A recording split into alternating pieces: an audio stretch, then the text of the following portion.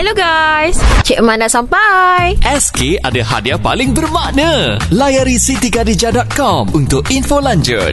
Jap Ji. Aku tak join korang lepak hari ni. Kenapa? Sebab aku nak pergi teman Din tu. Bawa Din. Din nak kahwin. Lepas tu nak beli barang hantaran lah. Nasib baik bini dia okey. Dia kongsi-kongsi duit hantaran tu. Duit hantaran okey, kongsi-kongsi lagi. Lepas tu duit mas kahwin ni macam mana pula? Kongsi-kongsi juga lah. Mas kahwin, ya Allah. Mas kahwin kan untuk lelaki yang kena lunaskan benda tu. Mas kahwin tu hadiah untuk perempuan. Mana kongsi-kongsi? Kau cakap macam ni, Din tengah ada masalah kan, dia kena buang kerja gitu. Ya, faham. Mana ada duit? Dia kongsilah dengan si Julia tu. Tak boleh je. Tak boleh, tanya Cik Man tu. Cik Man dulu pernah nak try kongsi. Jangan tanya Cik Man.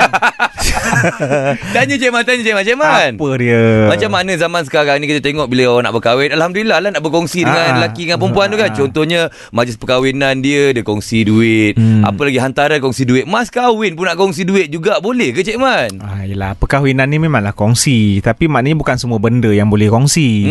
Jadi masing-masing kena tahu tentang orang kata tanggungjawab. Kalau sebut tentang mas kahwin ni ataupun mahar, yang ni tanggungjawab suami 100%. Jadi baik betul lah perempuan tu kalau dia nak kongsi mas kahwin kan. Jadi kalau misal kata perempuan tu tak dapat kongsi dan lelaki tu tak mampu kalau tak kongsi, apalah salahnya kalau pihak keluarga perempuan tu mengurangkan untuk memudahkan perkahwinan. Faham. Mas kahwin ni sebarang benda yang bermanfaat.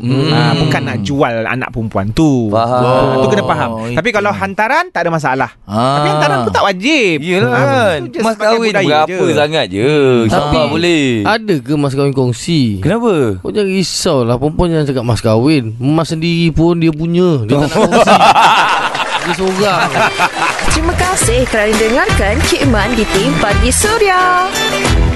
SK ada hadiah paling bermakna. Layari sitikadijah.com untuk info lanjut.